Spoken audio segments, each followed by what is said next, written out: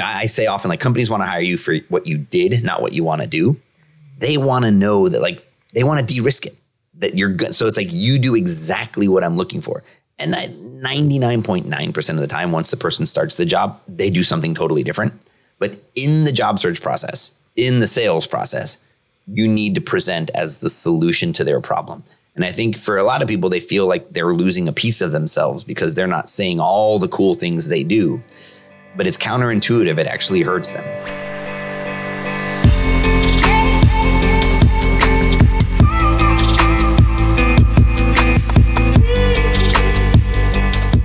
Tap into the minds of change makers creating real impact on people and our planet. It's time to live your purpose. I'm your host, Dale Wilkinson, and this is Good Makers. Hey, what is up? Welcome to episode 55. Thank you so much for tuning in. If this is the first time you're tuning in, hit subscribe and you'll get notified each week when there's a new episode. I get to chat with social entrepreneurs and thought leaders who are doing some really good stuff in the world. So if that's something that interests you, make sure you hit subscribe. And thank you to all those who tune in every single week. You are the best. Thank you so much. And if you're looking for a new career and one that bring some meaning to your life, then go over to goodgigs.app. We have on average 150 to 200 new positions, full-time, freelance, remote, with mission-driven companies doing some really cool stuff in the world. So go over there and sign up for the weekly job alert. On this episode, I got to chat with Dave Fano, who is the founder and CEO of Teal, an incredible community and suite of tools that helps job seekers with the whole searching process.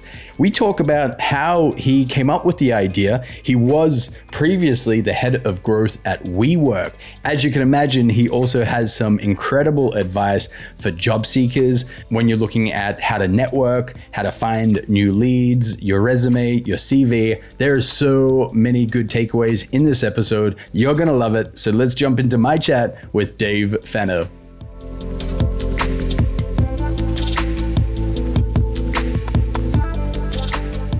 Dave, how you doing? Welcome to the show. I'm doing great. Can't complain. And thanks so much for having me. I'm excited to talk to you because I love what you're building over there with Teal. I've shared it with the Good Gigs community. It's an incredible tool that helps job seekers organize and manage their whole job search. We'll jump into exactly what it does. But first, I want to talk about your career story because you started off in architecture, if I'm correct. And the last role you had before you started Teal was the Chief Growth Officer at WeWork. Can you tell us a little more about that career path? Yeah, and it's part of what I think has drawn me to building Teal is when I left WeWork, I kind of had a combination of things came together, a fairly aggressive employment agreement and having a child that gave me time to think and not do anything.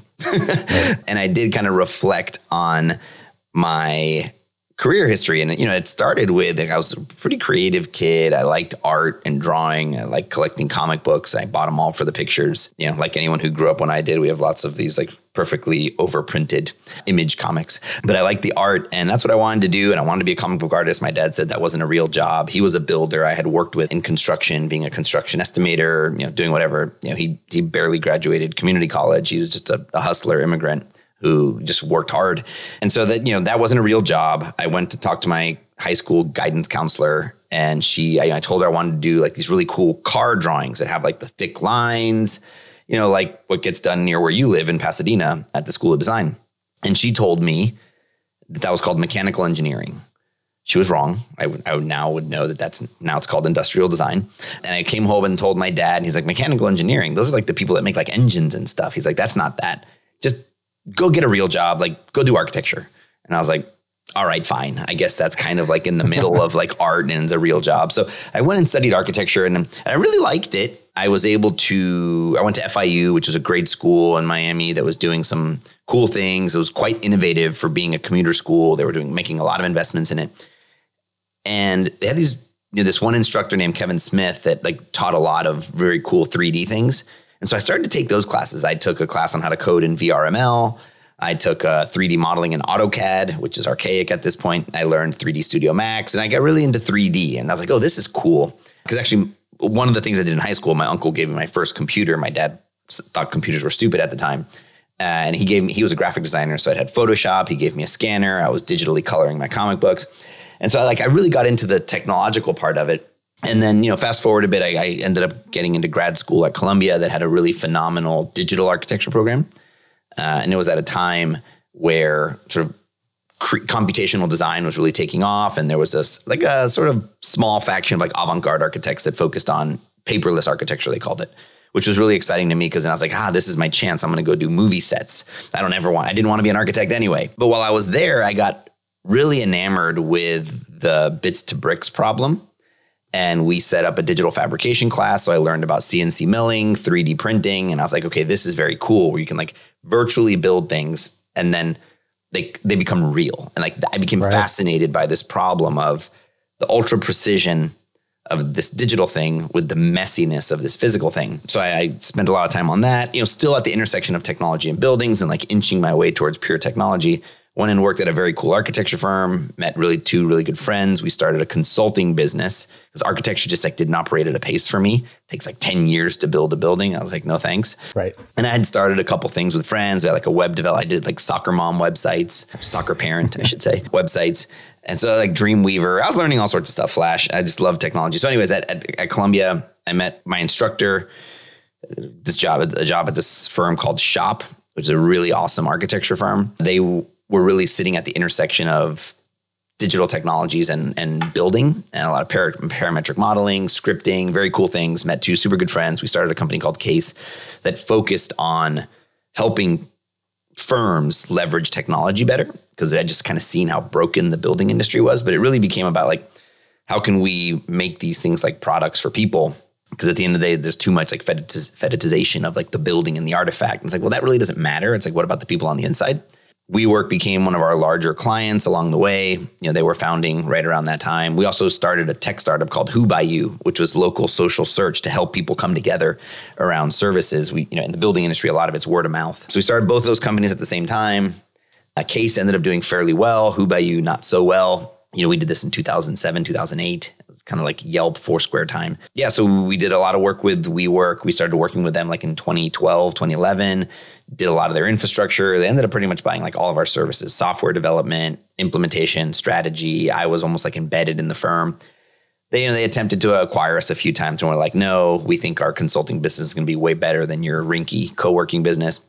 And lo and behold, like they really started to take off. They were adding a ton of buildings and we just said, hey, we're going to be able to have the impact that we want if we go join them and be on the kind of owner side and really control like where we make investments in this really broken industry. And so we were there and, I could go on. I feel like I've been talking for a while here, but like WeWork, I got to do a lot of different things. It was a really wonderful experience, was given a lot of responsibility, got to help grow teams and see like the complexities of what it's like to grow your career in a fast growing, large organization. And that kind of like opened my eyes to, kind of the lack of infrastructure for the consumer on managing your career. And, a few experiences for myself going through that, managing an employment agreement, leaving, severance, all sorts of very complex and very scary things. And that's not, they didn't do anything wrong. They did whatever a professional organization should do and they treated everything properly. It's just kind of, the investment's not there, right? Companies can write things off, consumers can't. And so there's just like a lot of systemic challenges to making cost accessible career infrastructure. And so anyways, I got really excited about that problem and I'm working on that now. So how did that ideation period come about? So you had that idea or you saw that potential problem when you were at WeWork, you left WeWork. What did that time frame look like when you started to then realize, there could be something here, let's work on it? So the last year that I was at WeWork, a big part of my effort was launching a business line called Powered by We, because people liked our design and they liked our spaces. But really what they liked was the energy of going into a WeWork and the culture and vibrancy that it created. And I thought, well, we don't have to force them to come to us. Why can't we go to them? That's like much lower capital. And then we're really affecting their culture holistically. It's like, hey, only the people that come to the WeWork get to have a good time and have a great, vibrant culture. The folks that stay back at the corporate jury headquarters, stinks for you. And so I went deep into like, how can we help companies have incredible cultures? And I am a firm believer that like when you find your work, it is an endless supply of energy. Sure, there's going to be tough times, but like if you can find the work that moves you, hopefully you can get paid for it. But that is fulfilling, it's energizing. And I just thought like everybody deserves that. And that's what I'm excited to help every company deploy across all of their real estate portfolio. And so I started to dig into HR, culture, what are the things that companies do to get employees engaged? And part of that's what I got super excited about. Did a lot of things around HR, started to like pitch HR people as, we almost set up, we had like the beginnings of an HR consultancy to look at the org design and a lot of things that went into more than just the space. There's just a lot of complexities, right? There's like that person that brings stinky food. You don't want to sit next to them. This is pre-COVID time. Obviously, everyone's sort of crammed together. So it's just like really a lot of complicated things. Like, what does it mean about the culture when a person can or can't change their password on their computer? Or like all these like micro interactions of culture that made it amazing. So I got obsessed with that problem. And actually, when I left in April, we had our second child coming. I had sort of done 4 years there, done a lot of growth. There was a lot of things going on. Just kind of wasn't time for me to be there anymore. So I went and took my leave. And throughout leave, I was just like thinking, I was like ready to get in. We work with 16,000 people. That was incredible. The team I ran was 4,000. I was like, this is like bigger than me now. It's not really where I excel. And like, it's just getting complicated. And so I decided to bow out. That process in and of itself was like was stressful. Again, not because the company ever mistreated me. I think they were wonderful every step of the way, but it opened me up to like the psychological turmoil that we impose on ourselves. Right. Because there is this like infrastructural disparity, right? Like companies got lawyers and finance departments and employment agreements, and they've got investors. So they have to do all these things. But you as an individual is like, what do you got? And then luckily I made enough money that I could hire an employment lawyer and things like that. Again, I didn't need to. They didn't do anything that made me think I needed to do that. It's just like, you've got equity. Does it vest? It's just complicated. So you got to hire these experts. And that started to like plant the seeds of, this just doesn't seem right. Like right's not even the right word. This seems off. I think is, because it's not about right and wrong. It just seemed off that a company has all these things and the individual really has nothing. I used to joke, and you've got like a relative with a C title that can give you some advice, or, maybe some friend that works in HR. And that was me as an executive who could make enough money to hire an employment lawyer. And I had friends that could recommend an employment lawyer. A lot of people don't even know where to start. And so I said, technology is at a place right now that I should be able to make these decisions with confidence, with some kind of like infrastructural connectivity that helps me make better decisions from the collective. Because I'm feeling a lot of stress about signing this employment agreement, but someone just signed it like 5 minutes before me. And I am pretty sure that lawyer has read a version of this agreement before, but they're still charging me to read the whole thing.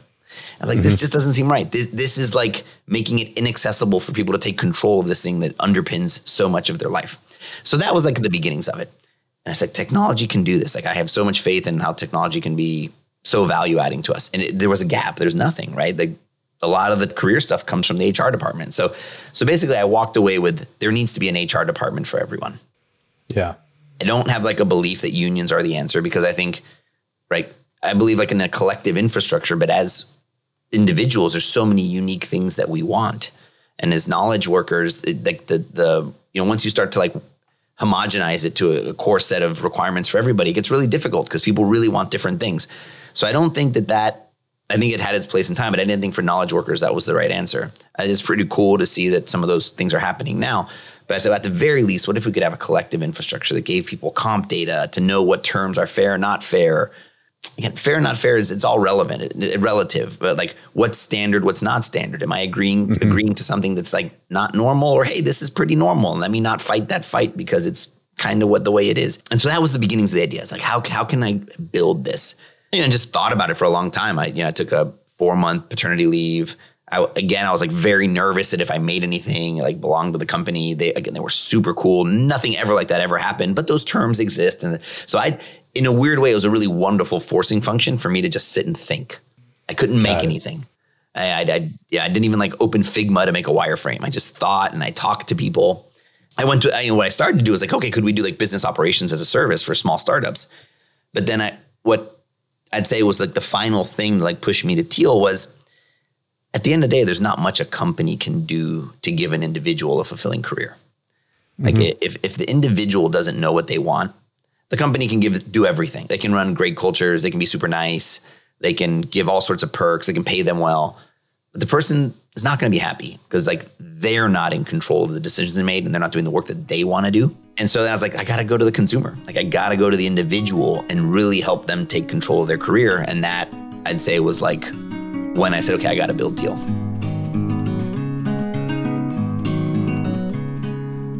How did you validate that idea, that intuition that you had that, you know, this could be something really helpful for the individual job seeker? So what I started to do was hang out with, I wasn't sure job search was the thing. So I said, okay, there's this career thing. And then I just started to have lots of conversations around like when in the career is there this moment for need? Again, I thought the consumer needed to pay directly. So it's like, where is this moment of really high pain that people will sort of open their wallet and invest in themselves? And kind of led me to job search. And what I started to do is just pitch people. I was pitching people a career concierge where I would essentially do their job search for them. Yeah. So I could really understand the pain of it. I would write the resume and like little by little it progressed. Like we would apply for people. Like we were doing everything. Wow. You know, it was a very different time. Our target persona was someone that I used to joke was unhappily employed. And not because they're unhappy with the company. They're just like unhappy with the situation. They wanted growth. Maybe the company wasn't growing at the rate that they wanted to, and then they didn't have the time. And we were at record low unemployments at the time. Right? This was November of 2019. Things changed rather quickly. But, we were focused on that. And we had, 50, 60 people paying us like $200 a month to manage their job search. It was like, really hard work because we weren't automating anything at the time. We were using as much no-code stuff as we could, type forms and Airtables and here. And, if we did it again today, we'd have like so much more tooling. But the idea was to learn, like really be in there and see where are the pains. Like, do people want to customize a resume or do they not? What was their blockers to applying? We would source jobs for people and they'd be like, I don't like this one for this reason. I heard the CEO speak one time and it offended me. I was like, wow, would have never thought that'd be why you wouldn't apply to that company. But okay, because on paper it looks so obvious. So we learned a ton. And we did that for a while. We helped a bunch of people land jobs. And then COVID hit and, everything kind of changed. And we said this sort of white glove thing doesn't mainly feel like the right thing to be doing right now because there's so many people that are unemployed and need help. Let's take all our learnings from help, all the templates that we've built, all these things to like streamline our time. And let's package it up like in a course and do cohorts so we can serve more people. And then that was when we launched a thing called Career Assist. And we basically ran like a job search boot camp and we would teach people how to job search. That's incredible. So if COVID didn't hit, do you think you were going to continue on with this kind of white glove concierge thing? Or was that always just to kind of get some learnings from what was happening in the market? We probably would have gone on longer than we should have because what we were seeing was that that was like a viable business. But it goes back to this, we were doing too much for people. And they need to be invested in the process. So we started to see this kind of bifurcation between our users, the folks that we were just like slightly assisting and they were almost using us like virtual assistants and they were landing jobs fast. Like they were sourcing companies, they knew what they wanted to do, they were running and we were augmenting them and helping them. But from a business perspective, not great because they were gone like in 30 days. And the idea was always to be with you from the day you start working to the day you retire. But that was going to like really truncate the job search process for people. And then there was the folks where the job search just wasn't ending. Every job we would source for them, like, that's not good. That's not right. That's not what I want. And we were put in a tricky spot because I'm not sure that there was much we could do to help them. And that didn't feel like a fun business either. That like, sure, they'll be on for a while paying us a good subscription, but it's like, we're not really helping them. And so it's like they need to take ownership of the process and what can we do to help them do that? So it was about time to we had learned what we needed to learn. And it was about time to sort of shut that down for a little bit so that people could do it on their own, automate it, figure out what things we could do to make it easier for them so they could feel more involved in the process. So it was like a good MVP prototype sort of concierge product. But it was, I'd say, I said at the time, like for the product, COVID was a positive because it was about time to shut it down. And it would have been hard to do this because we were helping people and we would have been like on the hamster wheel. So I think it ran for just about the right amount of time.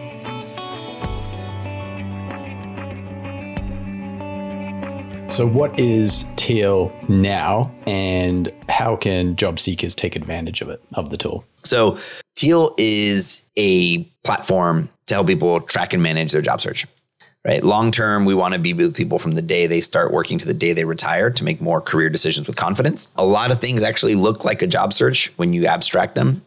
Seeking a promotion is essentially a search. Doing an internal, search for a role is essentially a search. But, we're really focused on that moment. Well, it's actually a blurry line. But anyways, from the moment someone decides they want to make a change to when they start that new job. That first part has a wide range of difference, whether someone's a career pivoter, which through Teal, I've developed much higher empathy for pivoters. As someone who's just sort of like willy-nilly changed career stuff and just kind of like plowed forward, I didn't really have much empathy for pivoters, but now I understand pivoters much, much better because I run a lot of job search groups myself. I ran a lot of the courses myself, and it's different helping people think through that process versus someone who knows what they want to do and just like goes out and gets it. So we have content that we've made. We digitized all our classes. We had it. So that's all there. We've got a bunch of like templates and tools, but really the core of it is this job tracker, which, for anyone who's been in sales and marketing, looks a lot like a CRM.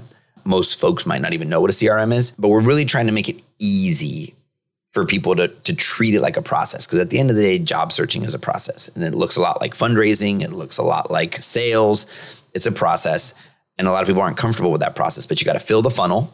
So we make it really easy to fill the funnel. We got a Chrome extension that really is meant to be this companion that's with you all the time, helps you make better decisions, and helps you go to all the job boards. Because, there's the niche job boards, especially like you guys, are really wonderful, but it also speaks to just like how fragmented that industry is. Yeah. And you got to go to a lot of places to like really own your job search. So that's kind of where it starts. And then we give them a process. Some people make a spreadsheet, but then they have to think about like, what do I name the statuses, what fields, what columns? It's like, look, we've thought about all that for you. It's super purpose built, tracks every step of the way. And then we have these like micro apps in it. So you can add contacts, add notes. And what we're doing is making it smarter and smarter. Like time is what we're seeing as people's most limited resource. So how do we give them time back? What are the things that we can do that, just this week, we're going to be launching a feature where I don't need to go check if the job was taken down. We're just going to check it every day for you because there's no feedback in the job search process. And then you find out you got ghosted, you go and you sort of refresh, it looks down, it's like, oh, that's really disappointing. So we want, like, our goal right now, I'd say from a aspiration perspective is like, let's make job search not suck. And then the next is like, let's make it fun, because it really can be. It's a time for you to take control and be in the driver's seat. But, the leverage is a little off. But I think if we can equip people with the data, the infrastructure, the tooling, that'll then give them the confidence, which is ultimately like the secret weapon to job searching, is having confidence, because that's how you show up better in the interview. That's how you ask for what you want in the comp negotiation. So giving people that infrastructure and tooling. And then lastly, the community, right? There's a big community component to what we do with helping each other. Communities in job search are complicated because, there's people feel like it's competitive and things like that, but we're seeing people ultimately do help each other, and they see that rising tides lift all ships. Since Teal has started and from doing your MVP where you were doing the white glove concierge, what are some of the biggest mistakes, pitfalls that job seekers are making, and what are the ways to avoid that? So number one for me is when people won't commit. They sort of signal to the market as a generalist. And what I tell people is like, look, most often people don't want to hire generalists. That doesn't mean you can't be a generalist once you're in. But when you're in the application process, I don't like to speak in absolutes, but a lot of times you're better off presenting as a specialist, because a company has a very specific need. They have a very specific gap in abilities, and they've written a job description that says, this is what we want. And what a lot of people do is they come in and say, look at all these amazing things I do, because they are assuming the company is going to give them the benefit of the doubt and be like, well, they did that one thing 10 years ago. Check. They did that thing 5 years ago. Check. Oh, look at that. They check all the boxes. I got this like amazing jack of all trades. That's not true. What people say is like, wow, this person's not focused. They're like probably mediocre at all of it. And so the most unobvious thing that I tell people is like, you need to present 10% of yourself, not 100. Like present the 10% of yourself that is 100% match for what they want. Yeah. And then people have better luck and like better success. And that goes toward tailoring depending on the opportunity that you're applying for. So kind of an example for this, if you were a social media manager, but you can also do some graphic design, and you can also create some content and content marketing, and maybe you can write blogs instead of saying, hey, look, I can do all this. If the opportunity is saying, hey, we just want a social media manager, then you really highlight those skills that you have and the experience that you have in that space. 100%. If you can recontextualize some of it, like, look, I know Canva and I can make the creative for social.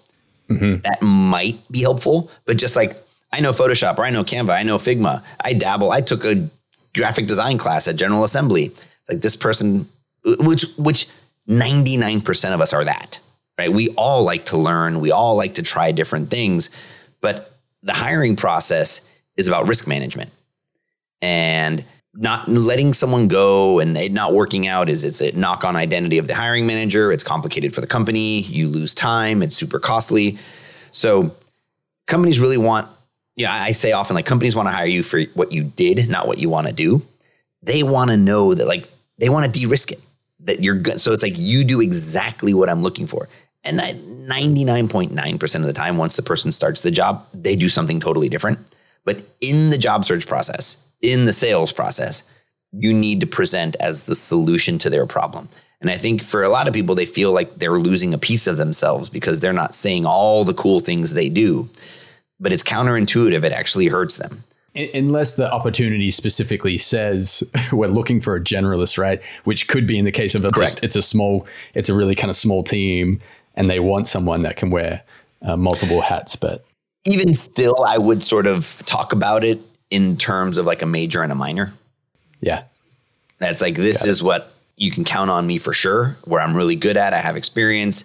And then, I can dabble in these other things. But, someone's like, hey, so, what can you do? I don't know. I can do a little bit of everything. I can help with this. I can help with that. It's like, I don't even know how to manage that. It's like, I have these very specific tasks. I want to get someone who's good, who I know is good at this thing. And so I think that they can be, again, unless, the core of it is like, present as the solution to their problem. So if their problem is they need someone, a jack of all trades, then present as a jack of all trades. But that's hardly ever the case.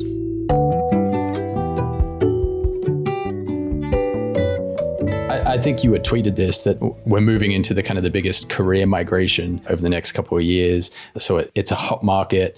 With your experience of running a team of 4,000 people, being a hiring manager, and from what you're seeing now at Teal, has there been any kind of creative ways for applicants to stand out when they are applying? So I think that what happens, like with all things like social, is you see like the one-off thing that like went viral and you think that worked for everybody. Those are really rare. And so like, we had a member who did her resume for an internship in like a Spotify branding. I saw that. Yep. And it was awesome. But I honestly can't, like, in good conscience, recommend that other people do it. You could try, she just sort of like posted it on Twitter and said like, F it. And it went viral. It got some like 200,000 likes, and it was amazing. And it was super cool. And she did get a position with him as well, didn't she? She got the internship at Spotify. It was awesome. Yeah. But I kind of think that's like winning the lottery. So if you got the time, try it. And she did it, and she nailed it perfectly. Just like all the stars aligned, and it was awesome. Yeah, but she also got the job because she's awesome. Like, she interviewed well, she did the work, she put herself out there. And so I think she manufactured luck in that sense, because she could have not done it and then definitely wouldn't have happened. So, but I think you got to do the work, and so you got to do the work, and you got to not take it personal. So you got to like find that hiring manager's contact info online. You could try to apply online, but everyone knows it's the least effective way to get in. So you got to apply online, but then you got to see, do you know somebody at the company that can refer you? Can you find the hiring manager's email address? Are they active on Twitter? Slide into their DMs. You got to be persistent, and you got to have a compelling pitch. And that's how you're going to stand out. So engage. I think, engage and converse with them online on social media. Talk to them on LinkedIn. Do informational interviews. It's like, people want like silver bullets, but there are no silver bullets. It's hard work and being deliberate. You got to do the work. So once you've applied to something, you've applied for a position, and maybe you've been doing that work. You've been reaching out to different contacts at the company that you just applied for. Is there anything else that applicants should be doing once they've applied versus just sit back and cross their fingers and hope an interview comes in? No, they should not do that. Not just sit and hope. There's a lot they could do. There is, well, one, if you didn't get referrals before, you can still get them after, right? So if you know anybody, you emailed a friend, they didn't get back to you, you had to get your application in, they email you after. It's like, hey, look, I applied. Do you know the hiring manager? So whatever sort of intel back channel you can get it. Yeah. Right? If you know who the hiring manager is and you have a friend in common, hey, can you text the hiring manager and let them know I applied? Let them know, so you can do those things. You can definitely follow up. You can email HR. You can, then email the hiring manager directly and say, hey, I applied for this position. I'm super excited about it. Here's a little bit more about me that maybe it didn't get to you. Because you never know. Maybe a recruiter will screen you out. But if you're on the hiring manager's radar, they might look for you directly. And just keep at it. A lot of companies might pass on you the first time. But if you're really excited about a company, keep trying and don't give up.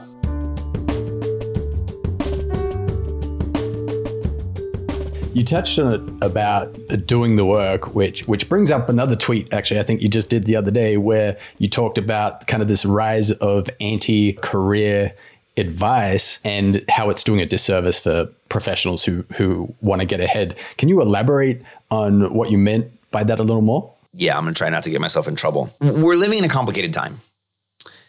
And something that I see, this just could be like what was instilled in me as I grew up. And there's some great quotes from Andy Grove about it. But this idea, like I've seen some people say like, well, if I work for a company, I only put 40 hours a week. But if I was working for myself, I'd work 60. And I think what people don't realize is you always work for yourself. Even though there is a company, if you were a consultant, what's the difference? You've just chosen to work under a commercial agreement called a salary instead of a contract. But there's something when people engage in commercial arrangement called a salary where it becomes this us against them thing. Where it's like, that's my time. You're taking my time. And at the end of it, it's all your time. It's how you choose to use it and how you think about that investment. And if you put that hourly rate on your time as like the thing, well, you're actually selling yourself short, right? So, there was a very controversial tweet the other day about, work, unpopular opinion, work on the weekends. And I don't personally, if you want to work on the weekends, great. If you don't, right? I think when employers force you to work on the weekends, I think that's when it becomes problematic. But if someone wants to work on the weekend, hey, as far as I'm concerned, that's okay. Look, don't burn yourself out. Be mindful. But I think it takes hard work to achieve things. And sure, you can be really efficient and diligent with your time. And ideally, if you could do that in 40 hours, that's awesome. But also I think there's there's a bit of a reaction to like the hustle culture, which I agree, I find obnoxious. But we also, I'm worried that the like shaming of working hard and like ambition is not great, right? Like ambition is what's led a lot of the innovations that we have. And it makes me a little sad that there's like a bit of a shaming for having ambition. And I understand like what's conflated in there is like showboating and arrogance, which those things aren't great, but there is, in my belief, room for like humble ambition. And I don't know, just like with social media now, everyone can put something out and maybe they're followed, maybe they're not followed, but I guess everything sort of needs it depends. Yeah. But that's not great to get reactions and likes on social media. So you got to kind of put something that has an extreme reaction.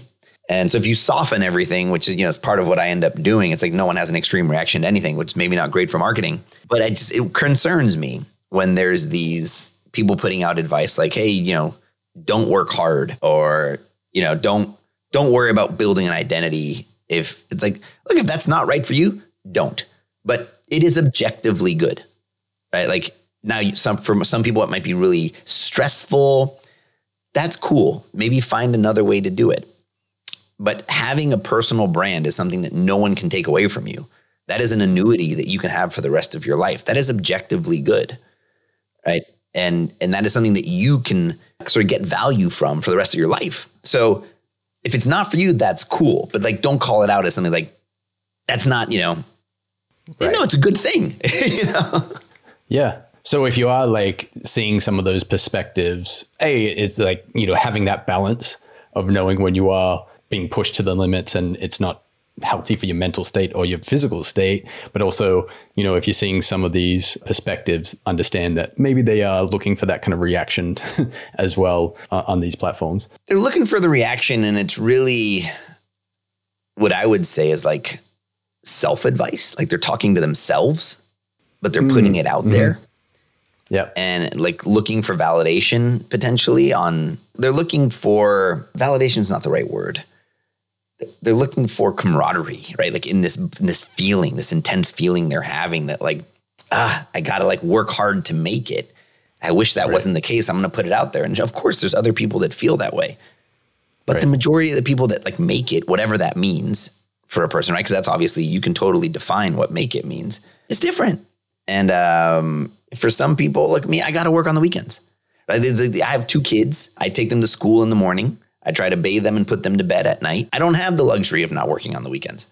And so like this like need to speak in absolutes. And it's like, man, what's wrong with me? am I that inefficient and ineffective that I have to work on the weekends? Well, no, it's not. It's like, I'm trying to be a good dad. I'm trying to be a good husband.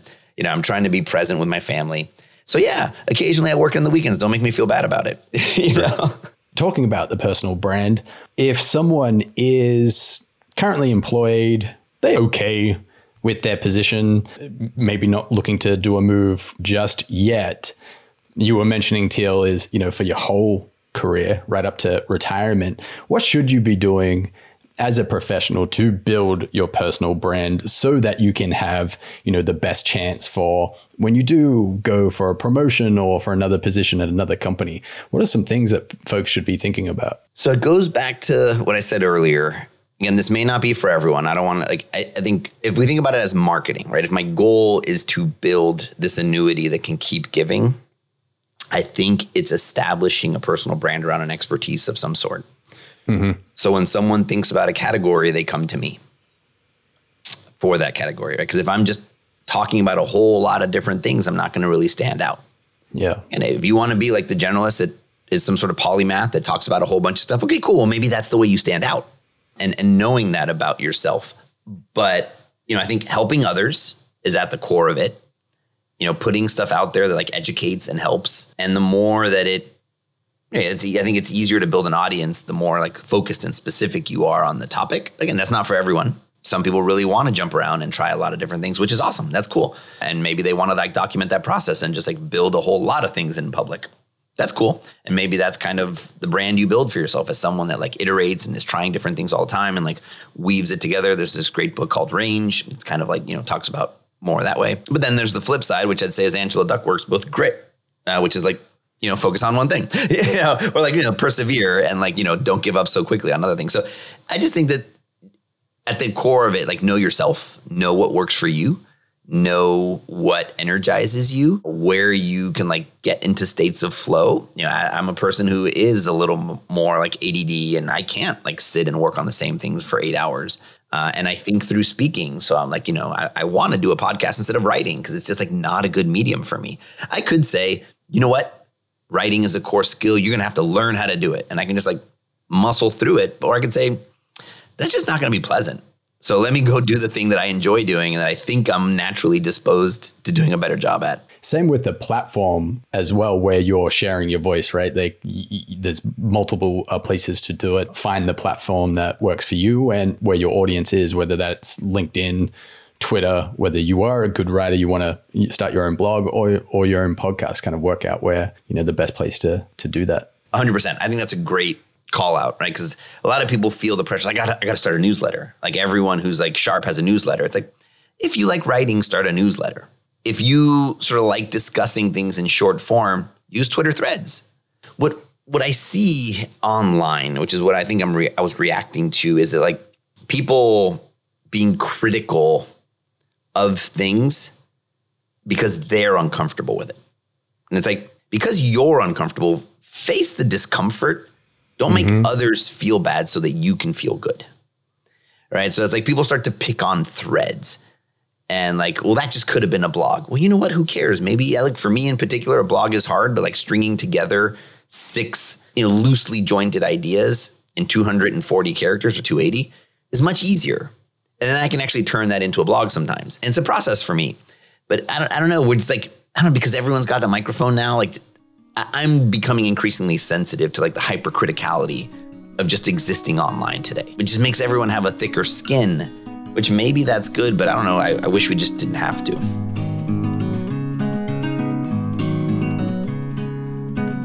I'm seeing a theme with the job seekers that I talk to in the Good Gigs community where they actively doing the job search. Common question I ask them is have they done any proactive outreach to companies that they do want to work with, even though they're not advertising a particular position for them at the moment. Most of the time they haven't. They haven't done any of that. What are your thoughts on that? Should they be doing this kind of proactive outreach to potential companies that they want to work with? Yeah, 100%. I think a lot of roles get created that way. Now, I wouldn't just do it because I want to do it. So at WeWork, I led growth. A big part of what I did was sales and built helping, with another leader there, Nick Warswick. We built out a sales organization. I got to learn about like the proper sales mechanics. I did do sales at Case, but I was completely self-taught. And the thing about sales and like the effectiveness of sales is when to approach. And so if I just find my dream company, it's like, oh boy, I'm just going to write some random person and see if they're hiring. Maybe. Or you could draft off activity that's already existing, right? Especially if you want to work in tech and startups, there's funding. What do companies do with their funding? They hire people. And they may not have all the recs written up yet. They may not know what they're going to do, but I would monitor funding announcements. Go on Crunchbase, go on Angel Code, go on PitchBook. I tell people, think like a VC. I actually wrote a blog post about it. Like, follow VCs, because the good thing about using VCs is they've got a thesis. At least a lot of them do, not all of them. But if they invest in social good, or they invest in climate tech or fintech or health tech or whatever, D2C, and there's brands that I like there. Well, they've already done a lot of the selection for me. They're betting with their dollars that this thing's going to be great. I'm betting with my time that it's going to grow my career. So let me start to follow some VCs and see the investments they're making. And then as soon as, one, I can either build rapport with the VCs and they can intro me, or two, as soon as those companies raise money, I can be like, hey, awesome, super glad that you raised money. I think you're going to do some incredible things with it, and I'd love to be a part of it. Is there a way for us to, work together? And you could be making those connections beforehand as well, right? So it doesn't, the press release goes out that they raised a bunch of money, and then they no doubt are going to be getting hit up by a whole bunch of people. But maybe if you've dug the well before you're thirsty, you could be in a better position. Which is something I don't see enough people doing with their career. And I want to acknowledge how hard it is, but I see it. Like as soon as people build up really good process, they're like networking, they're doing a certain number of informational interviews a week, they're giving themselves goals. And then as soon as they land a job, like all those muscles atrophy. Right. And that's like, you shouldn't. It's hard. I get it. You want to now knock it out of the park in your job. You want to, do great. You don't want to be thinking about job searching because it sucks, and you don't like the uncertainty, and we're all, I feel like, inherently loyal. And there's something that feels kind of gross about like interviewing with other companies while I'm employed. I feel like I tell people you can't cheat on an employer, but it feels like they are. Have integrity, do your work. Don't take a whole week off and call it that you are working. Take vacation, do the right things. But you can't cheat on an employer. At the end of the day, you got to do what's right for you. Do it well, maintain relationships. But there's nothing wrong with continuing to network, even if it's just to like grow your career. Do the occasional informational interview. Try to identify people that have the next title that you want to go after. But it's almost like when people land the job, they just like exhale and like, whew, hope I never have to do that again. It's like the sad truth is, like, empirically, you will do, unless you are like the 1 in a million, you're going to have to do it again. And if it's not in the context of a job search, fundraising, it's the same process. Right. If you like, so these motions of like finding opportunities, pitching yourself, closing the opportunity, those are really good skills to have. So I tell people, it's like, don't let them atrophy. Make it a habit. Exactly. We've covered a whole bunch of topics. Dave, is there anything that we haven't talked about that you would love to bring up? Stay consistent, right? I think that's the other thing is I think people start to get a little bit of traction and then they slow down. Like it's not over till it's over. And the worst thing that could happen is that you have multiple job offers. And that's a good thing. Yeah. So I see people like they get 1 or 2 callbacks, they stop applying. And then, they get and it's like, oh, I got to ramp it up again. It's like, stay consistent, give yourself a goal, stay consistent, just pace yourself, find a cadence, believe in the process and go. Like if I'm going to apply to 5 jobs a week, okay, 5 jobs a week, go. Even if I don't love the 5th one, apply, keep going. If it's 10 a week, 15 a week, like come up with the number, build your funnel. We tell people bookmark. That's a super low commitment. That's the other thing is I've seen like people really over process the idea of like applying to a job. It's almost like, well, if I'm not going to get it, I'm not going to apply. Or I might not even accept it, so I'm not going to apply. It's like, well, one, you're jumping to a whole lot of conclusions, but there's no risk in applying, right? And what I told someone this week is think about it as your information gathering process. You applying is just you filling out a form to learn more about the company. Maybe they get back to you, maybe they don't. But like really try hard to flip the dynamic because there's so much psychological tension in the job search because you're just subjecting yourself to constant judgment, right? You're judging my resume. You're judging my LinkedIn. You're judging me 10 times in an interview. Then you're judging me if I ask for higher comp than you offered me, right? And then like, oh, and now I got to work with you. And so I'm super worried about managing my identity through this whole process. And then now we got to be friends. So it's complicated and it's hard, but try to treat it as this objective thing, mechanize it as much as you can and make it as unemotional as you can. Yeah. Where is the best place for job seekers to find Teal and sign up? Teal, like the color, HQ.com. Just go there, sign up. It's 100% free. All our tools are free. The entire platform's free. We are determined to help as many job seekers as possible land jobs. So, it's there and we're adding more and more functionality every week. We're really trying to be this companion to help people make the best decisions possible in their job search. So tealhq.com. And I see on Twitter, and each week it's nearly like you're launching something new. The tools and the resources you have are incredible. Dave, thank you so much for coming on and sharing your expertise and your advice. Awesome. Thanks so much for the invite. I'm super excited for what you guys are doing. I think helping people find mission aligned jobs that are doing good, I think is absolutely critical. And you see it, most of the data, people don't go to jobs or leave jobs for comp. They go because they want growth and they want to do things that matter. So it's incredible what you guys are doing. So super excited to support in whatever way I can. Okay, so if you're in the market for a new job, the first thing you've got to do is go over and sign up at Teal. The tools that he has for job seekers are just incredible. I especially love his job tracker, where it's this little Chrome widget. As I'm sure you're aware, there's so many different job boards out there. So when you're looking for a job, you're going to so many different sites. The cool thing with this widget is that it doesn't matter what job site you're looking at. You can save every job that you're interested in and it goes back into the Teal dashboard. Also go follow Dave on Twitter. Every single day, he is sharing some great insight into the job seeking process, as well as being an entrepreneur. He is one of my favorite follows. Thank you so much for tuning into this episode. If you liked it, I would love a rating and review. It always helps other listeners who are stumbling on this podcast, have never seen it, and want to know what it's all about. So if you enjoyed this episode, please leave a rating and review. I would love you so much, and hit subscribe if you haven't yet. Thank you so much for listening. I'll see you next time. Keep doing you and keep doing good.